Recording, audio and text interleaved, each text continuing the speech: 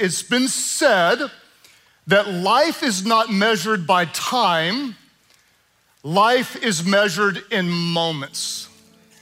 Life is not measured in time, life is measured in moments, which is true in many ways when you think about it, because you rarely remember a whole year or a whole month or a whole week or even a whole day, but you do remember moments in the year or the month or the week or the day. For example, I will not remember this past week, but I will remember some very specific moments from this past week. This week was my birthday. Thank you, Mom and Mom's friends. And I will remember the moment that one of my children gave me a gift that she had custom made that was very, very special. And I will remember and cherish that moment. It was a good moment. And I will remember another moment which wasn't as good on Monday when I went to take the trash out. And Sadie, for 13 years, has helped me take the trash out. And Sadie didn't help me take the trash out. And I found her on the back porch barely breathing, and I'll remember the moment that she breathed her last breath.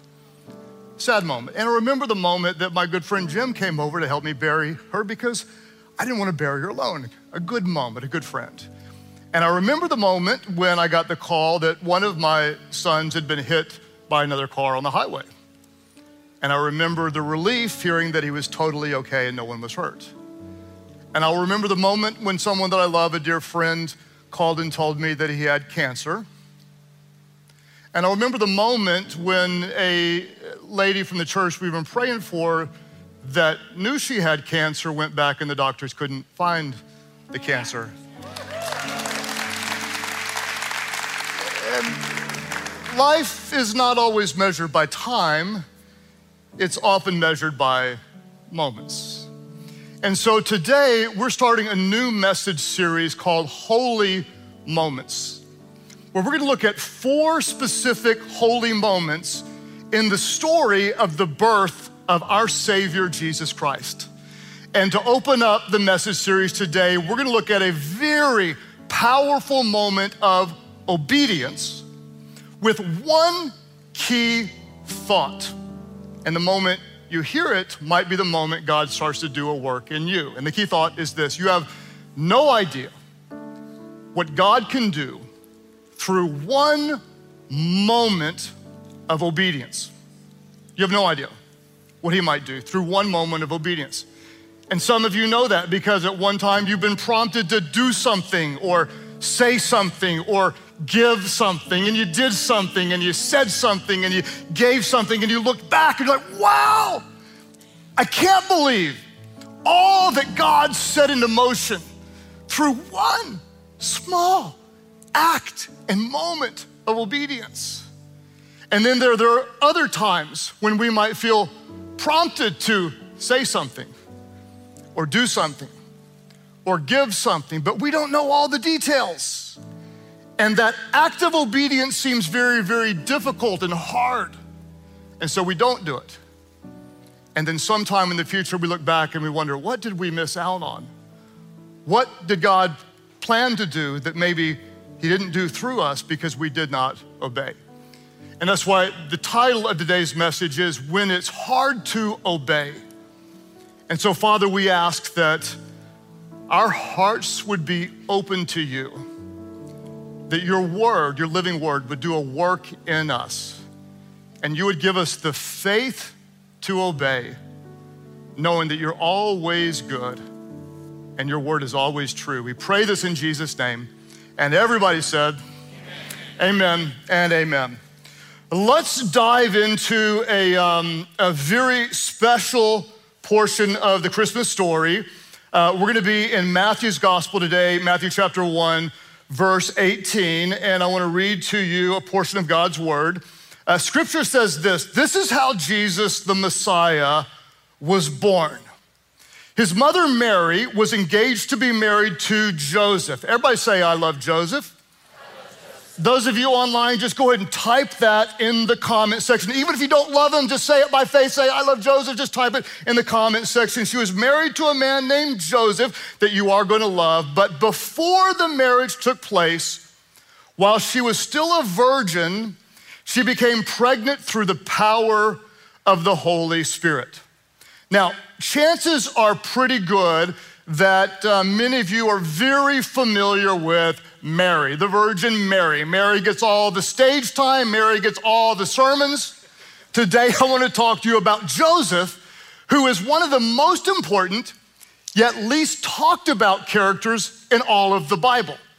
One of the reasons why he's not talked about a lot is because he didn't appear to live for his whole normal extended life. Another reason is we just don't know a whole lot, and so there's not a whole lot of sermons on him. I'll tell you all that we know from Scripture about Joseph. Here's what we know about him. We know that he was a carpenter. We know that he was a righteous and a faithful man. We know that he was a descendant of David. We know that he was Mary's husband, and we know that he was Jesus's earthly father. Outside of that, we don't know hardly anything at all about him, but we do know that one moment of obedience helped bring about a change that impacts all of us even today. When we look at Joseph and see him in Scripture, we do see a little bit of him in the early years of Jesus. The last time he's mentioned is when Jesus is 12 years of age, and then he seems to disappear from the story. And most scholars believe that he most likely died because they would not have likely divorced, and that probably would have been mentioned, and that Jesus stayed at home until he was 30, and there were no video games at the time, so he wasn't sleeping in the basement, but it was actually tradition to stay at the house of your mom if she was a widow until you were 30. We also know that whenever Jesus was on the cross, he looked to the beloved John and said, essentially, would you take care of my mom? This is my mother. Would you take care of her? And we believe she was probably a widow because he said that. In the context of our story, we just read that he was engaged to Mary. Now, many people think when you're engaged, you're like 22, 25, 26 years old. Mary was probably, most scholars say, 14, 15, some would even say 13 years of age or so, which is really young, but kind of how they would do it back then. And she was a virgin, supposedly, who comes to him and says, I'm pregnant. And when he hears this news, knowing that he had not been with her intimately, he would have been devastated beyond measure. Even more than you might think, because if you understand the first century Jewish engagement culture, when you got engaged, it wasn't just a proposal for the Instagram moment, hashtag ring before spring, hashtag blessed, hashtag I'm married and you're not, here's, whatever. It wasn't just for that. The proposal was actually a legal agreement. When they were engaged, they were technically married. They just weren't allowed to consummate the marriage until the formal public ceremony that would take place. So when we read they were engaged, they were, in our culture, they were married, but they weren't yet to engage in the gift of lovemaking. And so if Mary had sex with another man, this was a life-ruining scandal. Mary, the one that he loved with all of his heart, his future wife that would raise his kids, she had disobeyed God, she had totally dishonored her family, and she had disgraced Joseph, who would be laughed at, mocked, and shunned even in his community. It was considered such a horrible sin that according to Deuteronomy 22, Joseph could legally have her stoned to death. That didn't happen a whole lot. It was legal. What was more common would have been him in his embarrassment, not to be shamed where everyone says Joseph did it. He would bring her before the city council. They would then declare her guilty. That would clear his name. And unfortunately, when a woman was in that place at that time, she was pretty much destined to give her body away to help support herself. Most of the time, someone shamed like that would become a prostitute. Joseph was in a horrible place. He was in a horrible place. The woman of his dreams had apparently betrayed him, and now his next actions would ruin her life even more. What do we know about him? Well, we know he was a righteous man, and he didn't want to disgrace her. He didn't want to shame her. And so he thought about breaking the engagement, or in our culture, it would be divorcing quietly. And he didn't realize that at his lowest moment, it was about to become one of his holiest moments. Scripture tells us this in Matthew's Gospel, chapter 1, verse 20. As he considered this, as he was thinking about divorcing her or breaking the engagement, an angel of the Lord appeared to him in a dream. Joseph, son of David, the angel said, do not be afraid to take Mary as your wife. Now, before we look at what Joseph did, I want to notice what he didn't do. The angel says, don't be afraid to take her as your wife. And what he didn't do was he didn't explain away the dream. Saying, well, I probably just had pizza late and that was a weird dream. He didn't do that. He didn't argue with God saying, wait a minute, you're asking me to put my name on the line and to trust some dream? I'm not gonna do that. He didn't negotiate with God and say, give me another sign. This time I want 10 angels with tattoos on their forehead that says, I'm from God. You know, he didn't fight back. He didn't ask for details. If I'm gonna say yes to this, I wanna know what's gonna happen. No, all that he did when the angel said, don't be afraid to take Mary as your wife, verse 24, scripture says when Joseph woke up, watch this. He did as the angel of the Lord commanded and took Mary as his wife. If there was one statement that we'd want to be true of us, it would be that we did what God commanded us to do. We were obedient. Without understanding any of the details to come, he proves this thought to us, that you don't have to understand completely to obey immediately. You don't need every single detail. You don't need everything ironed out. You don't need to know how it's gonna end if God is there in the beginning. Because when you think about what he didn't know, he didn't have hardly any information at all. Think about all the details Joseph didn't know. He didn't know that at 9 months or so of being pregnant that there was gonna be a decree that you had to go to Bethlehem in order to get a census, and they were gonna have to travel about 100 miles on donkey or horseback or however they got there through horrible winter weather that would have been literally snowing and freezing at night with a pregnant, grumpy person on the back of a car with every reason to be grumpy on that kind of trip. And that there would be wild animals and that their baby would be born in a barn next to farm animals. And that then that Herod would issue a decree that all of the boys under 2 would be killed and they would have to go on the run. And then imagine the weight of knowing there are innocent boys out there everywhere being killed when her baby is in her safekeeping and they're being killed because of her baby. Imagine that. And Joseph had no idea the weight of raising the Son of God without knowing any details. He obeyed immediately. And this is how it will apply to you. At some point, God is gonna speak to you through his word, or God is gonna prompt you by his Spirit. And he's gonna lead you to do something without knowing the details. You're gonna be dating someone that you know is not God's best, and you go to church and you hear a message series called Save the Date. And suddenly you realize you can't marry the right person if you're dating the wrong person. And the Holy Spirit gives you the breakup message. And you look on going, but we've invested so much time in this. And if I let go, then what will I be able to hold on to? And God prompts you to do something. Do you obey or do you not obey?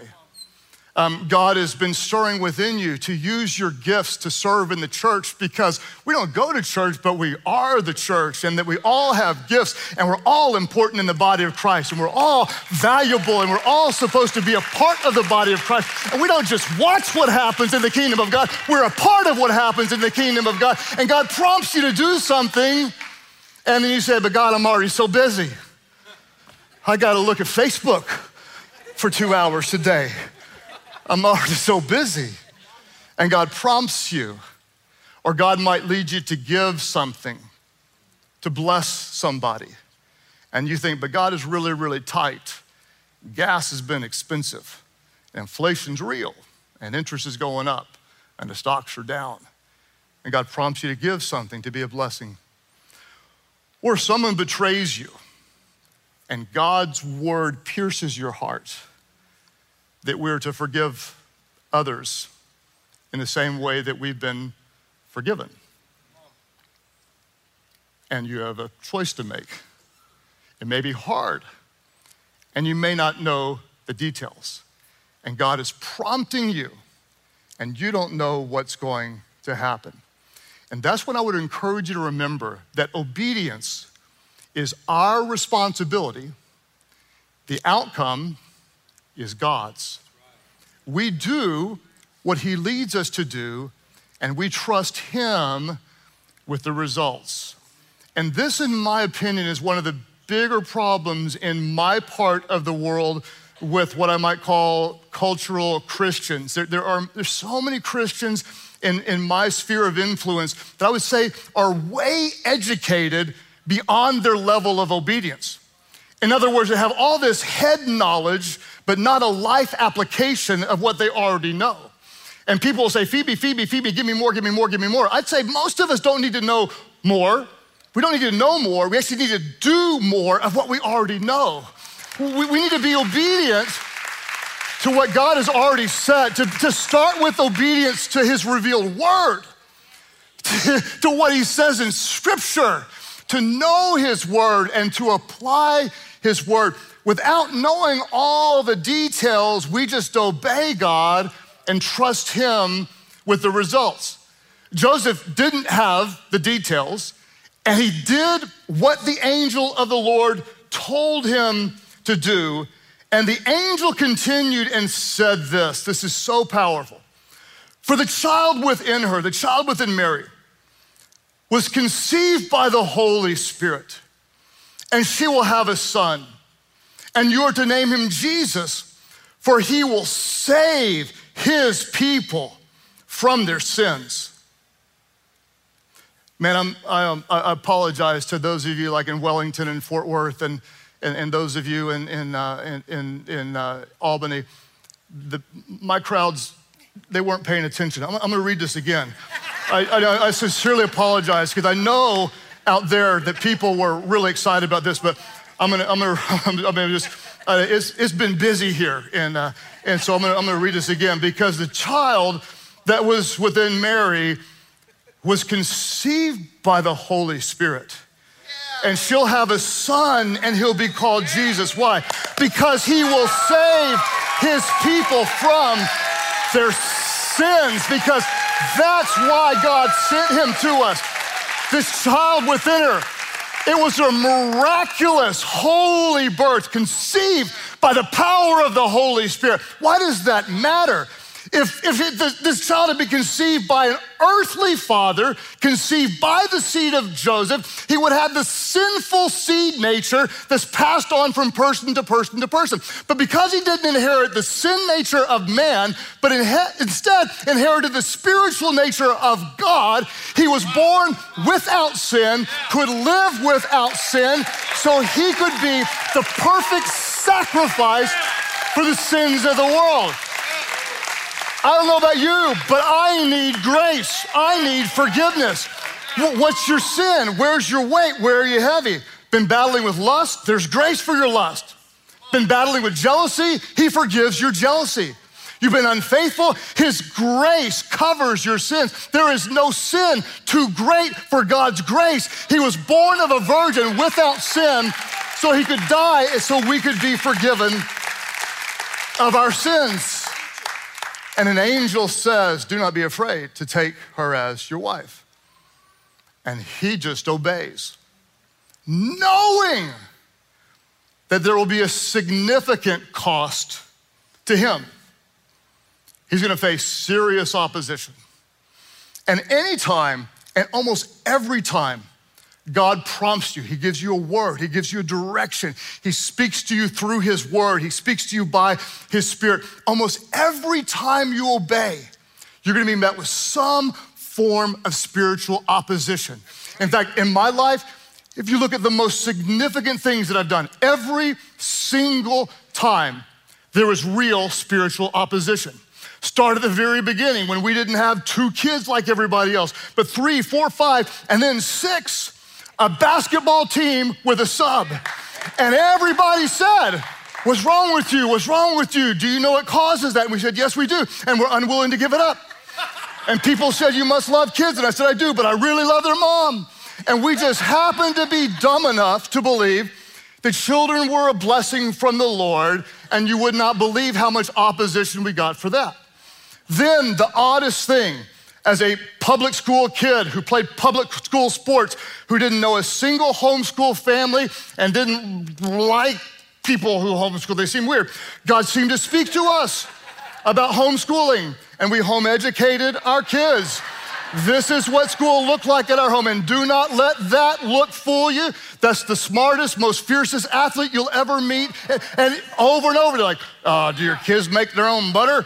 Do they make their own denim skirts? Yes, they do. The butter's good and they look good in their skirts. They made fun of us again and again and again and again and again. And then I had an uncomfortable stirring in my spirit when I loved the church that I was at with all of my heart, never wanted to leave. I felt stirred to start a new church. And when we started Life Church, you would not believe the resistance. Why another church? Why another church? Why another church? Who do you think you are? Why another church?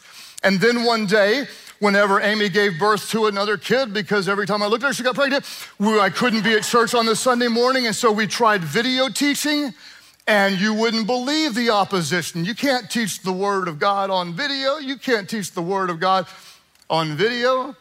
And then one day, the very guy that got saved by a free Bible was with another guy who had an idea to put the Bible on an app. And not monetize it, but give it away. And you wouldn't believe how many people think the Bible's a book. Not the living word, living and active, powerful, sharp, that lives everywhere, but it's a book, it's the pages. And they hated that it was an app. Then they hated that it was not monetized. You should sell it, you should sell it, you should sell it. We always said our Bible's not for sale. And they criticized and criticized and criticized. And then in the more recent years, you wouldn't believe the criticism I got when I felt prompted just to start a leadership podcast, because everyone said pastors don't do leadership podcasts. And I'm thankful to say, but a little bit embarrassed to say, the podcast reaches about 5 times as many people as my sermons, which is exciting for the podcast and actually hurts my feelings about the sermons. But it actually may be one of the most evangelistic tools that we have in the church to go to where people wouldn't go otherwise. And this is what's going to happen when God speaks to you to obey. And you step away from the pack and say, God has led me to stop partying. And they're gonna make fun of you. And they're gonna reject you. Or when you say, you know what? Yeah, I did a lot of things before, but I'm not gonna have sex anymore until I'm married. Then we'll make up for lost time. But until then, I don't know where you live, but let's call it like it is. But I'm not gonna do that anymore because God's word says that there's something better if I'll wait for it. And they're gonna make fun of you like crazy. Or you just start getting stupid generous. And you don't just give like 10%, but you rate 12% and 15%. Or like some crazy people I know, they give 50% of their profits. And they say, why would you do something so stupid? Because God told us to do that. Or God prompts you to get out of debt. And suddenly you're not doing what everybody else does. That calls it normal, but we call it dumb. Because you're doing something different so that there's no debt remaining outstanding except the continual debt to love. And that's why I always tell my kids and I always tell myself and I always tell you, don't worry when you face opposition for your obedience to God. Worry when you don't. Worry when you don't. Because when you step out to obey God, you watch as there's opposition against you. Obedience will be difficult. It may even cost you in the early season, but you have no idea what our God can do through one moment of obedience. You have no idea what our God can do through one moment of obedience. And the angel said, do not be afraid to take her as your wife. And Joseph did as the angel commanded.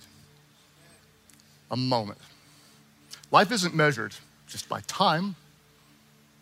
It's measured by moments. You have no idea what God might do through one moment of obedience today. One of my favorite stories of the presence of God through a moment of obedience started with a moment of disobedience. I was in an airport with a delayed second flight coming home really, really late. And I was with Mark Dawson. You guys don't know Mark. I'm gonna show you Mark because you never get to see Mark. This is Mark. Mark has been switching me on the video now for 22 years. You never get to see him, but I want you to see Mark. So Mark, why don't you go ahead and say hi to everybody? Say hi. Very good, Mark. Are you ready for Christmas, Mark? Are you ready for Christmas? Okay. Me either. So Mark and I were really late in a connecting flight from St. Louis to home, and I was physically and mentally exhausted. And so when a lady looked up and said, oh my gosh, you're my pastor, I did everything I could to be available to her and listen to her for a moment. And then when it cooled down, I let it cool down and she stepped away and I put my head back down to rest.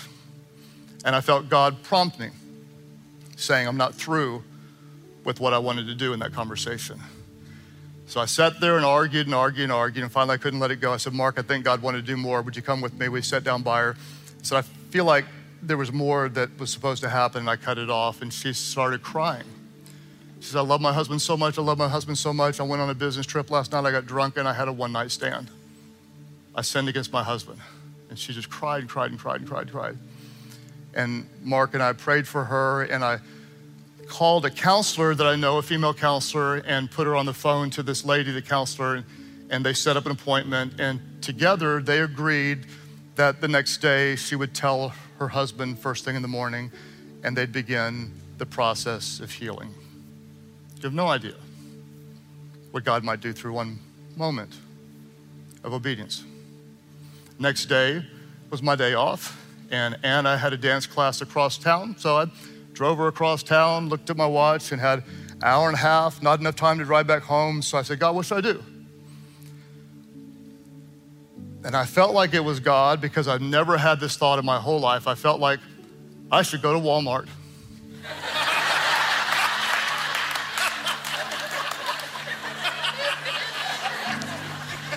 I've never thought that before. I've never thought that since. So I'm in Walmart walking down the frozen food aisle, didn't need anything, didn't buy anything. And looked up, and there was this guy coming toward me, and he said, oh my gosh, I can't believe it. You're my pastor. You're my pastor. And he walked up to me, he threw his whole weight on me and started crying. He said, my wife was in the airport with you and your friend last night, and she just told me. And I didn't know what to do, so I came to Walmart.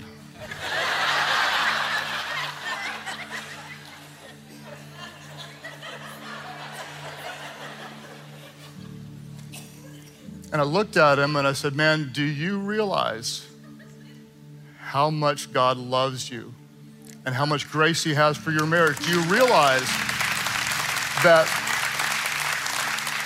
he put the right people in the right place in an airport and took the right people to an unusual place in the frozen food? That's how much he cares about you. Don't you think that there's hope for healing in your marriage? And we prayed right there, and they worked on it and went through some hard times and came to a place of healing. And I look back and think, I wonder if that story had been different if I hadn't obeyed the moment of prompting. You have no idea what God might do through one moment of obedience. And here's what's gonna happen. You're gonna read his word. I hope you're reading his word. You should read his word. And he's gonna prompt you in his word. Or he's gonna prompt you by his spirit to say something, to give something, to do something. He might prompt you to confess a sin. He might prompt you to confess an addiction that you need help. He might prompt you to apologize for something that you did wrong. He might lead you to forgive someone in the same way that Christ has forgiven you.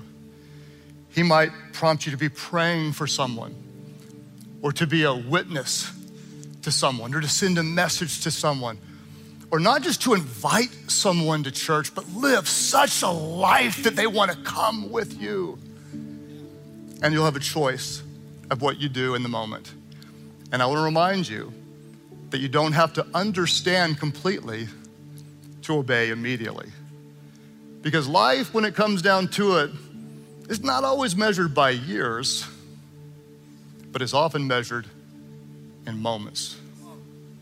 And you have no idea what God might do in you or what God might do through you in one moment of obedience. So Father, stir within us today. Give us the faith and the courage to obey. As you're reflecting today in our church communities or even online, I wonder how many of you would want to say, God, I want to hear from you. Not only do I want to hear from you, I want to be even more obedient. Would you lift up your hands right now? Just lift up your hands all over the place.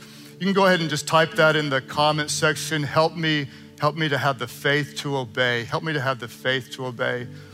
And God, I really do, with every bit of faith that I have, pray that we would be known as obedient and faithful people. God, that we wouldn't just have knowledge, but we'd have the faith to live out your truth. God, just speak to us, convict us, God, wherever we're sinful, God, lead us in the right direction. Search our hearts, God. Lead us in the way everlasting.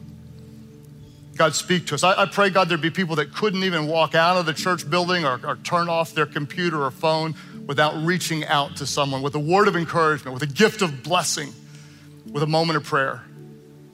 God, help us to be available to you any moment, every moment. And God, when you speak, give us the faith to obey. And the angel said, and Joseph did. God, when you speak, we will.